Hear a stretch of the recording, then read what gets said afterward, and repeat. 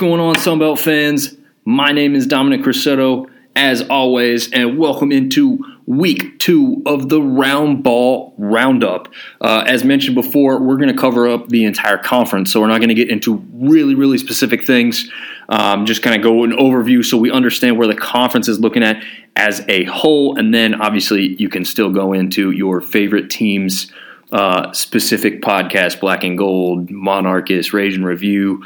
All those guys do a great job focusing specifically on their team. But we are going to give a broader overview and give you a shorter episode. I've decided that we're going to go kind of Sunday to Sunday. Last week we did include Monday because I ended up doing the episode early on Tuesday. But we're going to start going Sunday to Sunday and having these basketball episodes come out every Monday. So please follow along with us, support the podcast, give me some reviews, whatever your thoughts and feelings are on this, and we'll get into how Week 2 finished up. So overall, as a conference, we had a record of 16-13 overall. And as a reminder, Week 1, we were 28-9. So quite a drop there, although we do have to mention again, a lot of those teams in that first week were lesser teams from lesser divisions, and now the conference has started to play these tougher games and tougher opponents. So we had 6 Power 5 matchups. The Sun Belt was 1-5 overall in those games. The very first one on Tuesday there had App State beating Louisville right at the buzzer. For those who didn't see that one, Louisville laid it up to look like they had won the game 62-61. They did review the play immediately and found out the ball was still in the Louisville players' hands, and so App State kind of wins after the buzzer, which you don't see very often. But they came away with the only Power 5 victory of the week. We'll touch on some more of those going forward. We do also only have 2 undefeated teams left. We had 6 going into this week, so had quite a few losses. Those 2 undefeated teams are Louisiana and Southern Miss, so congratulations for those teams and programs continuing to find the W on the scoreboard and keep that streak rolling for the conference as we get deeper and deeper into the basketball season. After those 2 teams, we've got 8 teams still with winning records. So that's pretty good overall. We have 5 teams sitting right at 500, usually either 3-3 or 2-2 on the year so far, and only 1 team with a losing record. That would be South Alabama. I want to preface that a little bit by saying, look at their schedule. 2 of their losses, and they only have 3 overall, 2 of their losses have come to Power 5 opponents. One was a ranked Alabama team, obviously, and that was only a 10-point loss, so nothing really to hang their head on that one. The other one came to Oklahoma, who is not ranked and not maybe one of the better teams in the country overall, but they are 3-1.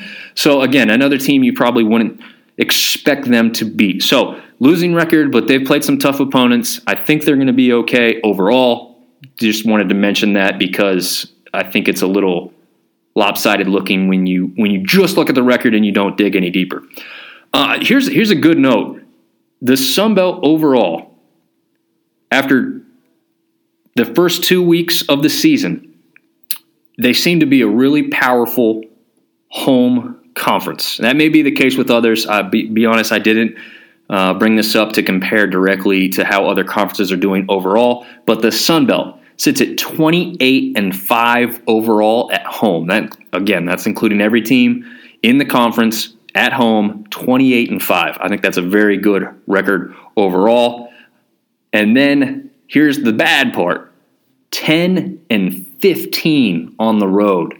So it seems like the road is not very favorable for our conference overall. That will have to improve.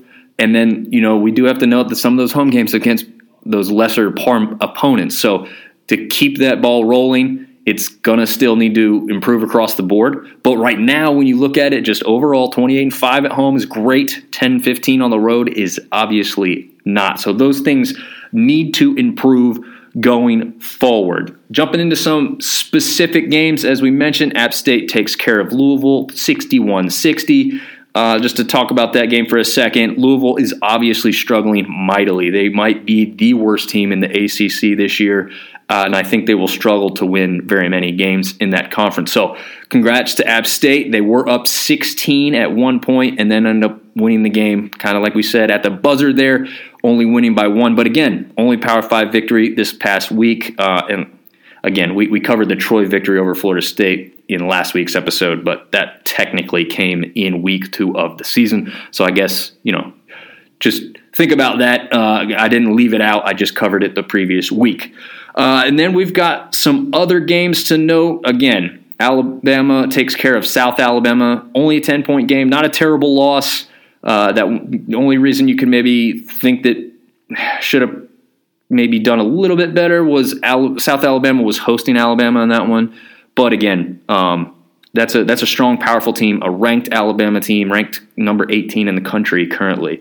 And then Virginia Tech gets some revenge and retribution against ODU from football season as they take care of them 75-71. And that one was at Virginia Tech, unlike football, which ODU hosted Tech for that one. But a close game nonetheless. Bodes pretty well for Old Dominion, although Virginia Tech right now, as of this moment, is not ranked this season. ULM continues to struggle, but again, struggling against pretty good opponents. This time, TCU takes them out 95-60. I'm going to see if this plays dividends in the end for ULM to schedule tough at the beginning of the year and maybe build on some of that and learn from some of those mistakes. Louisiana gets their big win against a rival, Louisiana Tech, 94-88. Not a Power 5 game, but again, very important to the folks down there in Louisiana that the Cajuns continue to beat them over there at Tech, because if you don't know the history, Tech wanted to keep them out of Conference USA and kind of alluded to the fact they didn't belong. So it's awesome to see the Cajuns take care of business in that one. And then jumping into a game that caught the end of, Eastern Kentucky going against Georgia State. That was a home game for the Panthers. Just to go over the last little bit of this game, Georgia State has a free throw chance at the end to go up even further. They miss it.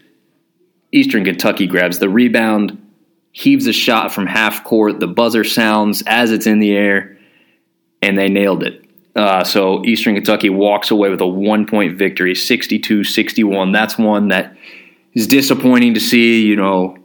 Georgia State hits that free throw, and then they can't lose. I mean, Eastern Kentucky could then take it into overtime, of course, but at that point in the game, they wouldn't be able to lose. I guess technically you could foul on the half-court shot, but they did the smart thing. Georgia State backed off, allowed the half-court shot. It's a low-percentage shot. Allow it to happen, but again, if you just go back and they can just hit that free throw or grab the rebound possibly, something like that, there's a little bit of a difference that could have helped the conference get another victory and obviously helped Georgia State continue to turn things around after a tough game against Georgia Tech to start out the year there at home. Then we've got App State going on a 2-game skid after beating Louisville. I think, I don't know, I guess you could ask some App fans, myself being one, that what they would think if you say, go ahead and lose to Louisville, but win the next 2 games. I don't know how many people would be on board with that, but yeah, these are 2 home games that they've lost in the tournament they're hosting. So not a great run after, beating a Power 5 opponent, although they do turn things around and on Sunday evening get an 83-74 victory over Southeastern Louisiana to wrap up their tournament that they were hosting. Troy takes care of Montana. Montana's no world beater when it comes to basketball, but they have been in the tournament a few times in the past and have come out of nowhere a few times to beat some teams. So good to see Troy keep rolling by 11 in a game like that. Old Dominion takes Davidson down to the wire pretty well. Davidson does come away with the victory, 66-61. But again, Old Dominion's getting some of these battles early in the season. Could pay off towards the end. We'll have to see what comes of that.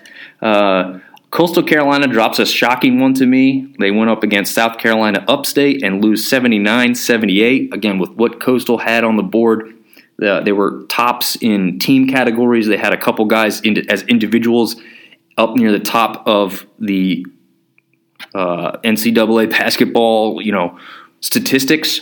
So to drop one to South Carolina Upstate, of all people, was very surprising to me. But I didn't get to see the real details of that game. So maybe South Carolina Upstate is a better team or program than I'm giving them credit for. But I just thought where Coastal was and how they started the season, I expected them to take that one rather easily.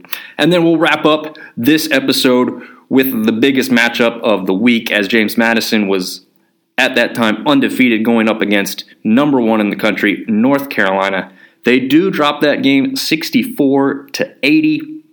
Again, that's not much of a shocker or a surprise. I was hoping JMU would keep it a little bit closer, but they performed very admirably. If you watch the game, I think JMU hit their first 4 3-pointer attempts, or at least all their first 4 baskets, I should say, were 3-pointers. I think they did miss 1 or 2 there, but pretty decent start against the number one team in the country.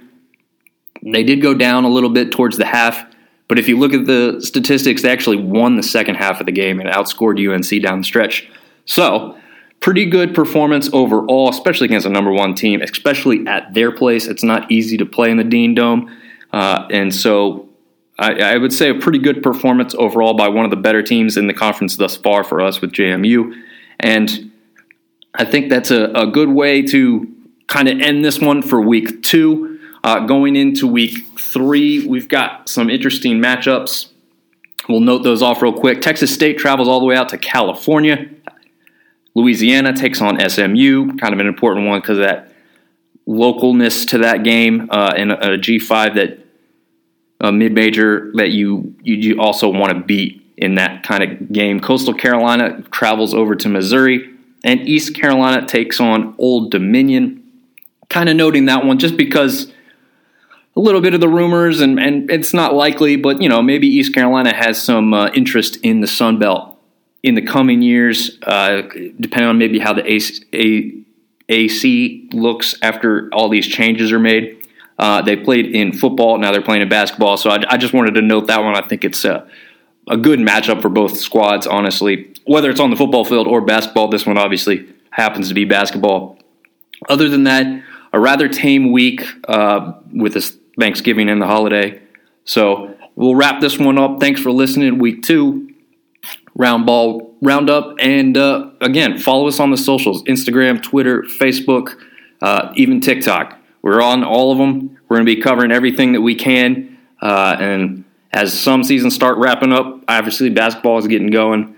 So we're going to stay focused on everything we can and cover all that we can for you guys. Hopefully you're enjoying it. Again, leave reviews if you can. Let me know how we're doing. And until next time, thanks for listening.